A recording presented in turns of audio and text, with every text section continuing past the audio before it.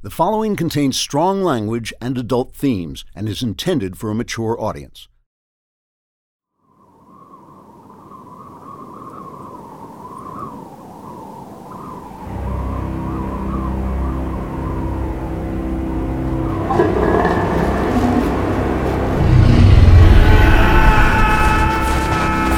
With a savage battle cry, the knight in silver armor plunges into the swirling snow.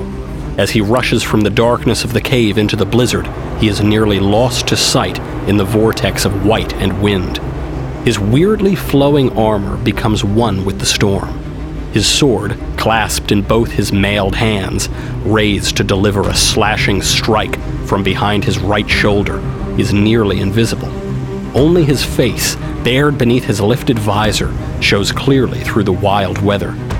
His dark eyes blaze with fury and fear. His mouth gapes wide on a ragged and murderous cry. He rushes toward the beast. The white beast is part of the weather too.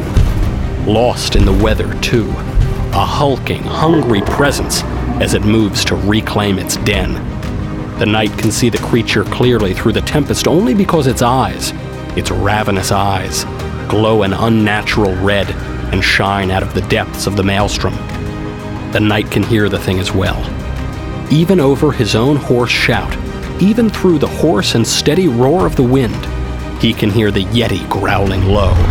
That growl, it's not a fierce sound. No, it's a growl of satisfaction. The beast can smell the knight. He can see him with his red eyes, see him charging. He's growling with anticipation of a fresh kill, a fresh feast, a new pile of bones to add to the others already scattered in the shadows of the cave. As the knight draws back his sword for the attack, the Yeti flexes his massive paws so that the claws switchblade out of them with a whispered snap. The claws are curved and sharp and daggery, and like the knight's armor, nearly invisible in the snow. Another split second of swirling white confusion, of shouting and growling and the roaring wind. Then the two opponents clash, the knight's sword swinging, the beast's claws slashing. The whirling storm turns red.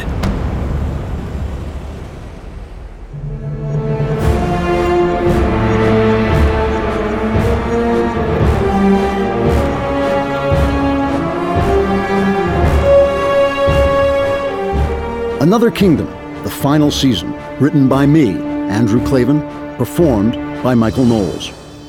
Episode 1, The Graveyard of Memory.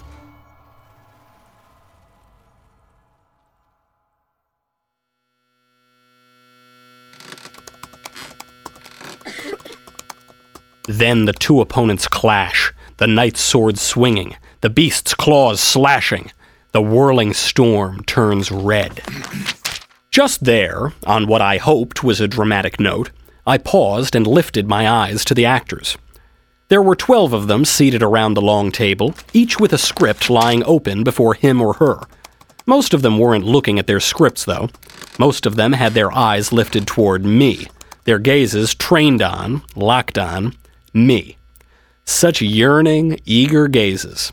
One might even say desperate gazes, if one wanted to revel in one's own power over these people, and oh, I so did.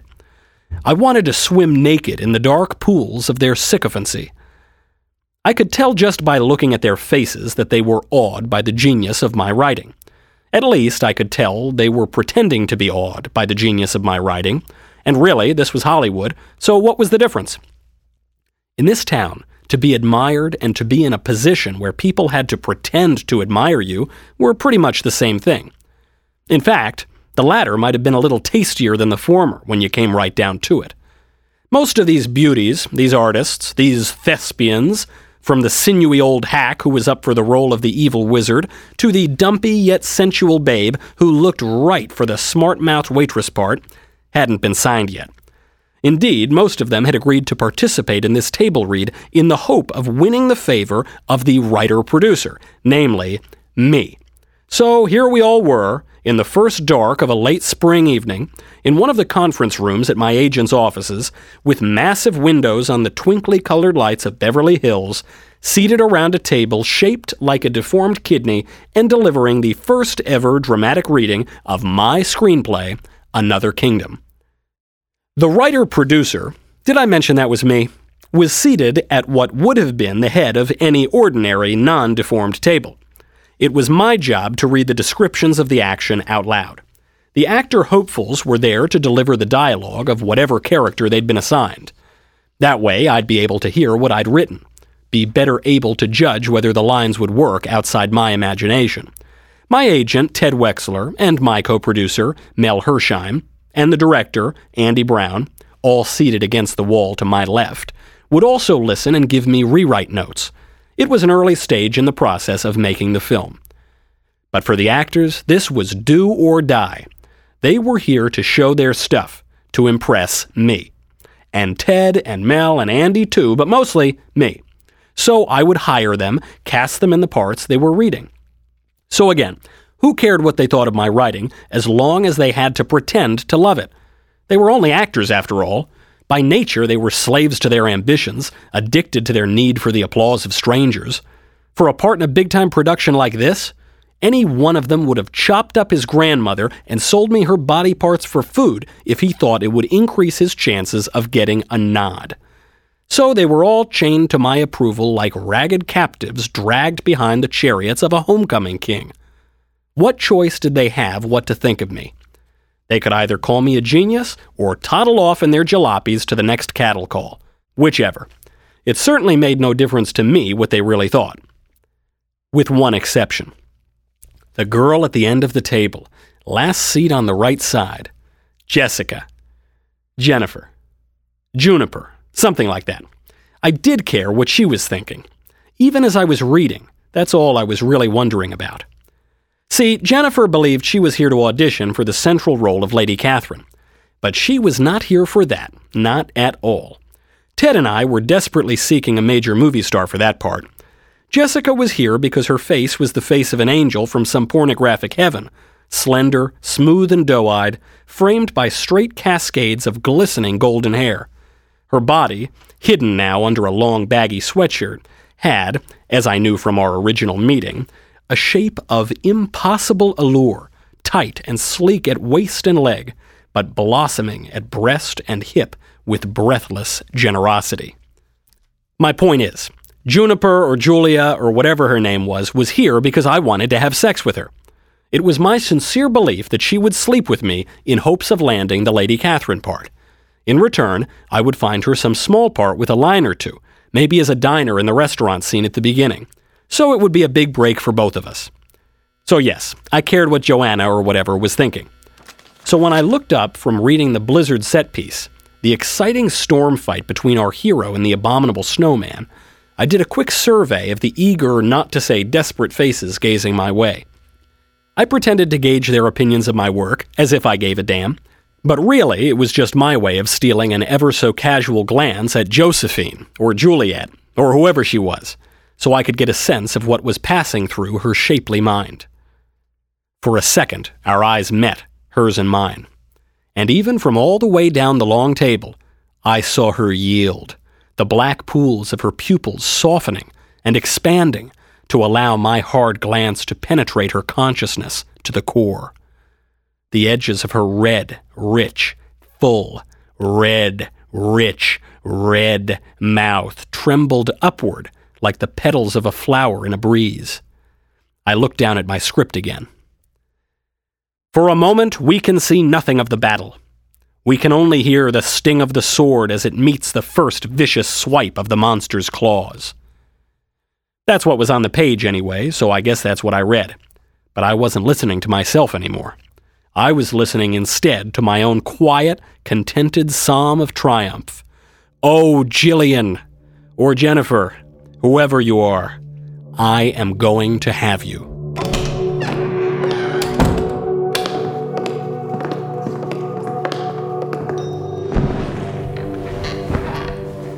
And I did have her, whoever she was.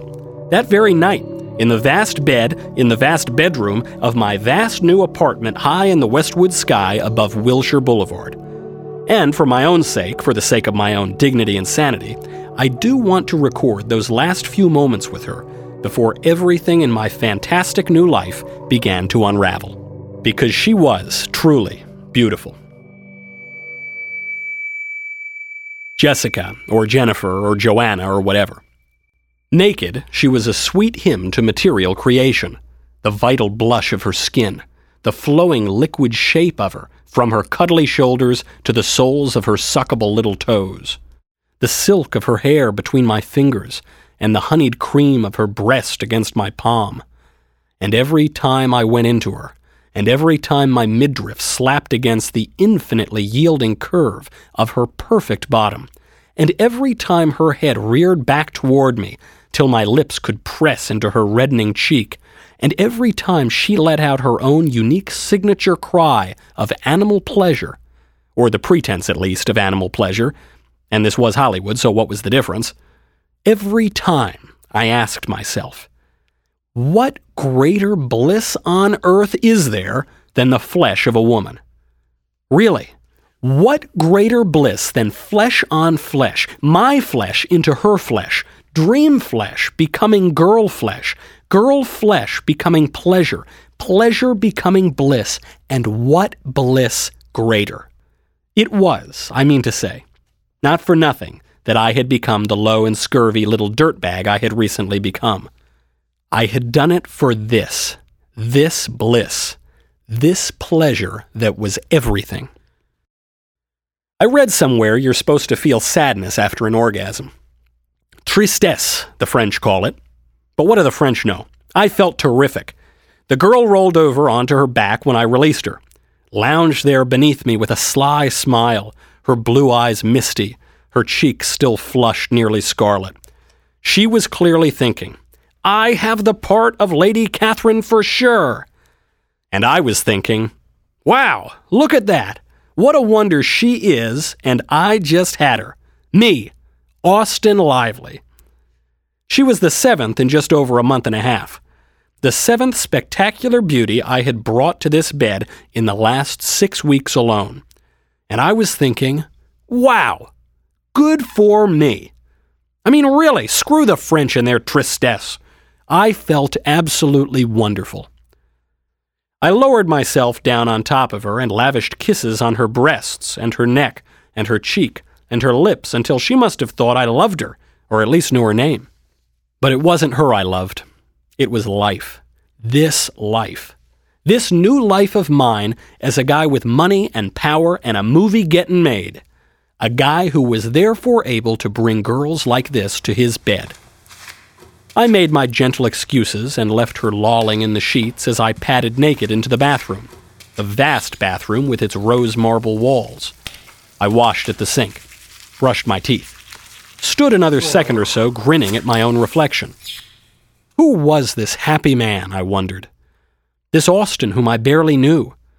How long ago was it? Only 6 months? That he was a nobody on the road to nowhere, a hobo shadow roving into the vanishing dark. I had come to this town, years ago now, right out of film school, aspiring to become a movie maker. Well, I had failed at that. I had talked my famous brother into landing me a job at a production company as a reader of other writers' works. That had driven me half insane. Then, after my kid sister Riley went all the way insane, after she disappeared and hid herself away in the funhouse at a Walnut Creek amusement park, long story, after that, I had headed north to find her and bring her home. And when I had found her, and when I'd returned with her to L.A., even my crappy hanger-on reader job was gone. I was out of work completely in a town where only work matters. A non-person in a city that runs on personality. It felt as if the last shred of my identity had been torn from the obscure figure that had once been me, like clothes ripped off an invisible man. I was nobody then. When I was at home, the place was empty. I was all washed up in the City of Angels. That was 6.5 months ago. 6.5 months. And one phone call. One phone call from Solomon Vine. And that, my friends, had made all the difference. I winked at my reflection. I tousled my own hair in affectionate congratulations. I turned to glance at the small bathroom window that looked out toward the Hollywood Hills. Ah! I staggered back across the tiled floor, my hands thrown up in the air. Oh my God! Suddenly, a hand seized me by the elbow.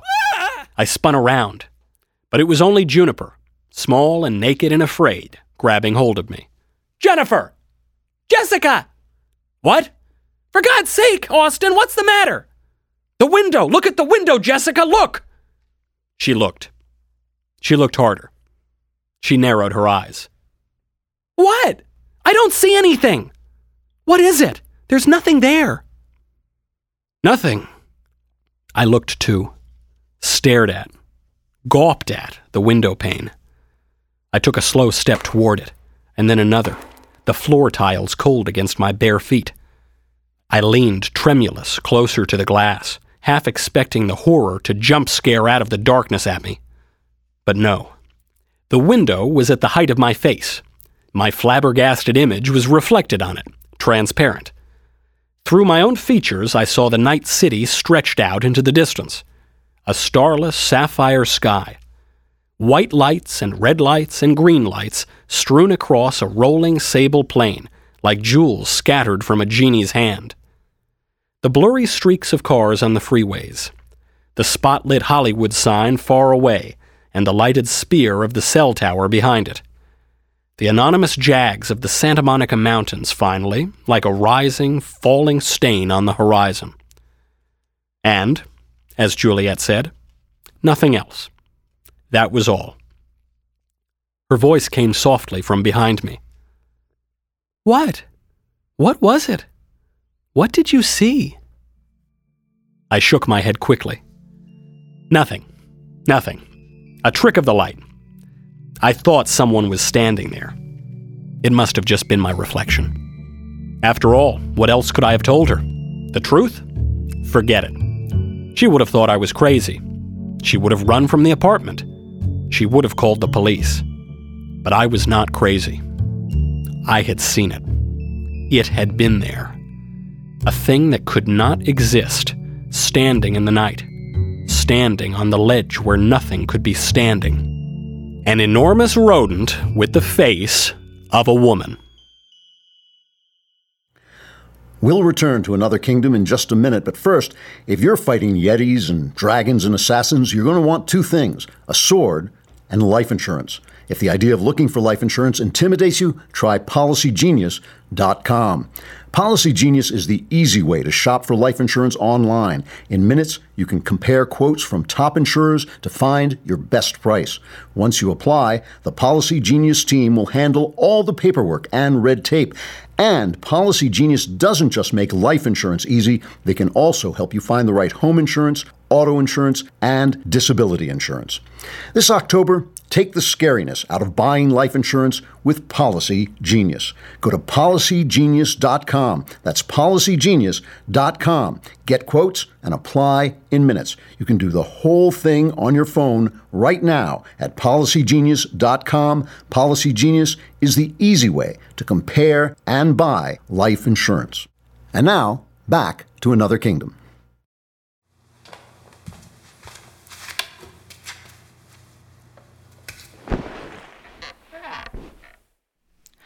I couldn't get to sleep after that, not for anything. I lay on my back awake, staring at the ceiling mostly, but also, from time to time, stealing wary glances at the bathroom doorway. Jessica was with me, softly snoring in my arms. I didn't send her home as I usually did with such one-offs. I needed her there, someone to cling to. I was afraid to be alone in my own apartment. That thing I had seen. It absolutely terrified me. And you may say, well, yeah, Austin, it was a gigantic rat with an eerily human female face grinning in at you through a window on the 13th floor. That is pretty spooky. But it wasn't that. It wasn't just that. There was something more, something even scarier. I recognized it. Whatever it was, I knew it. I had seen it somewhere before. But where? How could I ever have seen such a thing? And if I had, how on earth could I have possibly forgotten it? The sleeping girl murmured against my chest. I looked again across the top of her golden head at the bathroom door. I racked my brains, trying to remember why that creature seemed so familiar. Was it an image from a movie? A dream? An idea I'd had for a story? After all, it wasn't possible it was real, was it? Was it? I searched my memory. I found myself thinking back, 6.5 months back, to when I was on the road north, hunting for my sister Riley. She had been hiding out. Her crazy videos had pissed off some even crazier thugs. Thugs and the police both were after her. And they came after me too as I tried to find her. It had been a weird dreamlike journey even at the time, but now I could only remember shreds and snatches of it. The details were gone. Just gone. Why was that? Hours went by in meditations like these. Sleepless hours. I don't know how many. But finally, I couldn't stand it anymore. Gently, I worked my arm out from beneath the girl's shoulders. She gave a low complaint and rolled onto her side, still asleep. I sat up, gazing through the shadows at the bathroom door. I slipped out of bed. I had to go look at that window again. I had to see for myself that the creature had not returned, that it wasn't sitting out there, peering in at me. I didn't want to look, but I had to. I couldn't stop myself. Naked, I moved across the room. The bathroom door was half open. I held my breath. I pushed the door in the rest of the way. I peered into the darkness. Darkness lit to gray by the city lights outside.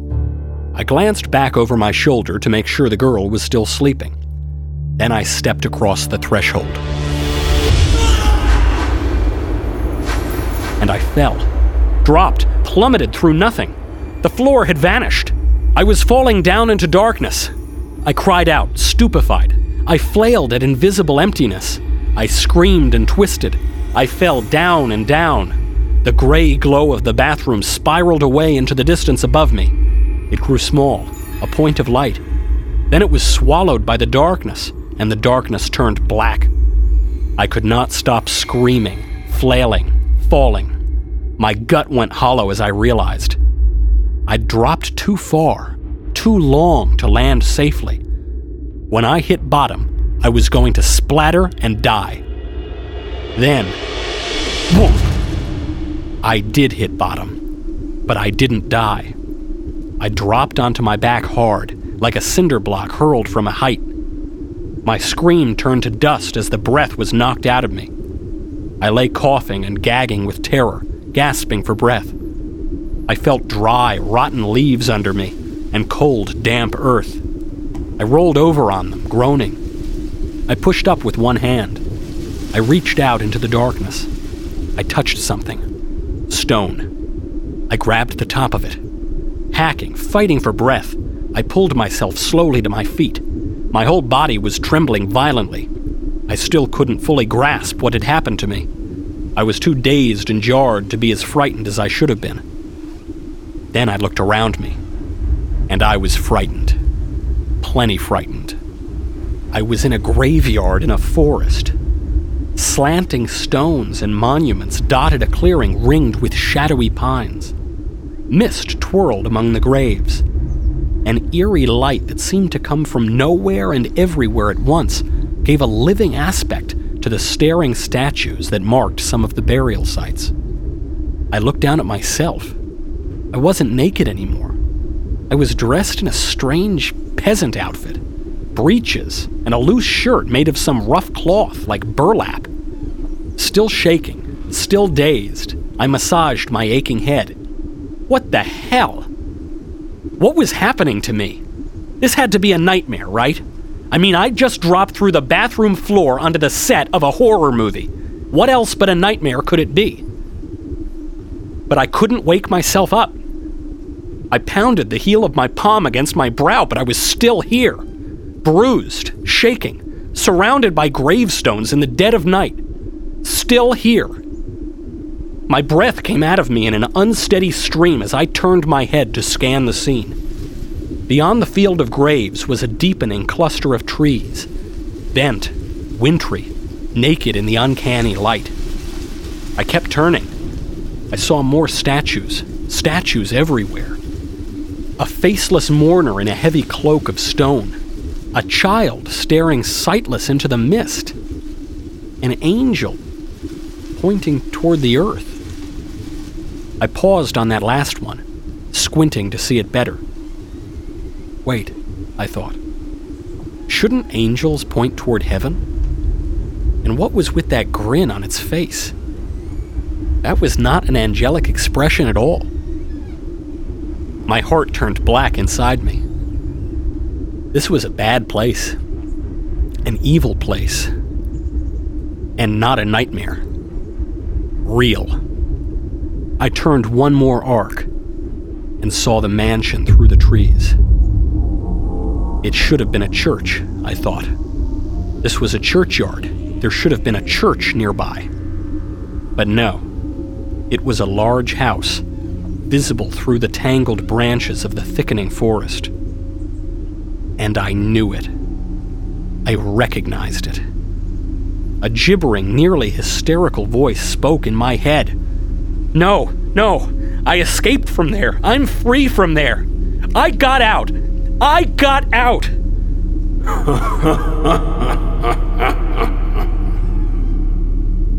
Then I saw him. Deep in the trees, a silhouette mingled with the silhouettes of the branches, almost invisible among them. A small figure in a starry cape of liquid night. Not a statue. A man. Laughing at me. Who's there? Who are you? You know, Austin. You know who I am. Had he spoken aloud? Or was I hearing the voice inside my head? I'm done with you! I escaped this place! But though the words came out of my mouth, I didn't understand them. I didn't understand what I was saying. The shadow within the shadows smiled. His eyes burned red. In the eerie glow, I caught a glimpse of his face, as wrinkled as a raisin, as wicked as a secret sin. A tuft of hair on his forehead, a tuft on his chin. You didn't escape, Austin. I let you go. Don't you remember? I offered you your freedom. I told you you'd never have to return. I told you you wouldn't even remember this place existed. I offered to give you back your life, and more than your life. A better life. The life you always wanted. Have I not kept my promises? I shrank from him. I held up my hands. I couldn't get his voice out of my head. No! No! I didn't agree to that! I didn't agree to that! I didn't! And then, another voice. Not his voice. My own. Tolling in my mind like a hammer striking a great bell. I didn't say no. The mist swirled with the laughter and glowed red so that the gravestones and the monuments and the grinning not an angel pointing toward the earth all glowed red as well. I clutched my head in my two hands. Stop it! Stop! And the voice in my head. Was it his voice now or still mine? I wasn't sure. But it spoke again with that same tolling clarity. You didn't say no. And now you're mine. You belong to me. Furious, I dropped my hands, ready to confront him face to face. But he was gone. There was nothing in the woods but the shadows of the trees, their dead branches stirring in the mist swirling around the graves and monuments. Then, a noise. Something was moving in the dark. The earth at the base of the gravestones was trembling, rumbling. The dead leaves were rattling. The wind was whispering in the high branches. And figures were rising out of the dirt into the mist. I strained to see them. But the mist thickened, and I could make out only vague shapes clawing their way free of the graves on every side of me. I heard something large slither toward me over the leaves. That was off to my left. Off to my right, I heard something skittering, tiny footsteps rapidly approaching over the forest floor. Then another sound to the right of that, the thud and drag of a limp, a hungry grunt. All of the noises getting louder every second, all of them coming closer, converging on me. In growing panic, I turned this way and that, my eyes passing over the graves, over the trees, over the mist. My heart seemed to seize in my chest as I picked out the shapes of the statues again. The angel, the child, the cowled mourner, and then another shape. But this one not of stone. Not human either. A huge, sinuous, serpentine shape, uncoiling slowly from the ground, rising like a viper ready to strike. I heard the sounds of beasts approaching from every side of me. I knew, or sensed, what they would do if they reached me. I could feel the heat of their yearning hunger for the glowing source of life within me. I ran. Ah! I raced around the graves, high-stepping like on an obstacle course. The grinning angel that was not an angel turned its marble head to follow me, still pointing down. I cried out again, throwing my hands up, afraid the angel would grab me, hold me so the slithering beasts could run me down and swarm over me. But the angel only watched me go, and I stumbled on, leaping a smaller headstone as it became suddenly visible at my feet, crashing into the tree line, breaking through the clawing, scratching branches as I plunged into the forest. I ran and ran some more. The night grew thicker as the woods closed in. I could hear nothing but the sound of my heavy breathing. And then I did hear something. A throaty grunt. A thudding step. Right behind me. A thing. A creature. A soul leech. Closing on me. Drooling with eagerness. I looked over my shoulder. That was a mistake. I saw it. The looming shadow of it. A hellish hulk. Horned and scaly. Its hands outreaching. Webbed and clawed. Teeth. Fangs. Dripping. A humped root smacked into my right ankle. I grunted in pain and went down, rolling over the spiky earth. I began to scramble to my feet, and the beast grabbed me. I felt its claws begin to sink into the flesh of my left leg just above my ankle. Like some computer screen in a lightning storm, my mind flickered green-white with an image of the creature so awful it scoured my mind of everything but fear. A surge of pure terror gave me strength and speed. I leapt to my feet before the soul leech could sink its claws into me. I felt the sharp tips of those claws scrape over my skin as I yanked my leg out of its grasp. A split second later, and I was rocketing deeper into the forest, bursting through branches and brush, arms pumping, teeth gritted. And this time, I knew better than to look back. A movement in the corner of my vision caught my attention. I glanced to the side. Beyond the trees, I saw a rectangle of smoky light, a doorway in the atmosphere. A way out? Maybe. Dimly, through the hanging branches and curling vines, I saw the figure of a woman standing by the light, visible in the outglow. I thought I saw her beckon me. There was no time to consider. I turned and raced toward her, dodging around the trunks of trees that were becoming sparser as the woods gave way to clearing. I heard another hungry grunt behind me, slobbering gibbers all around me, hisses, hissing cries, but I didn't look. I just ran.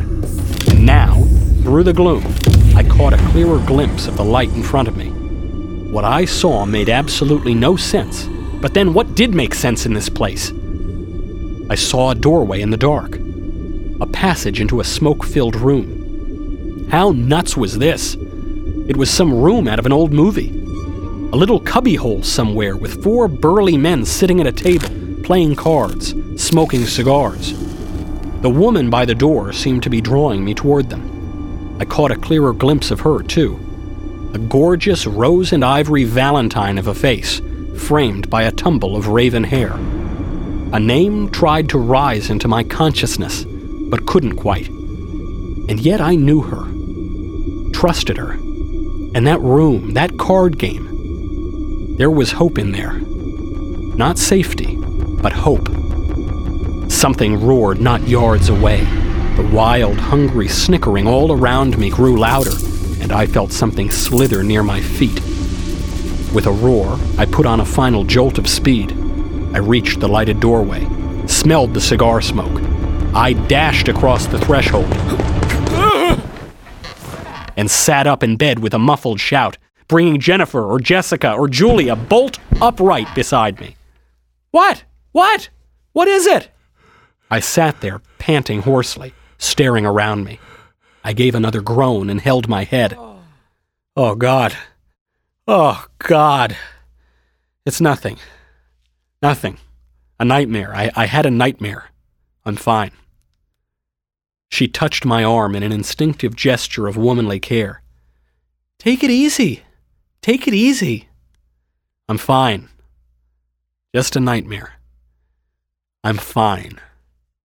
I reached out for the lamp at my bedside, switched it on. In superstitious fear, I looked down over my own body, naked to the cover line. Naked, I thought. No burlap shirt and pants. Of course not. It had been a dream. A nightmare. The images were already dispersing, disappearing from my memory as the images from dreams will do.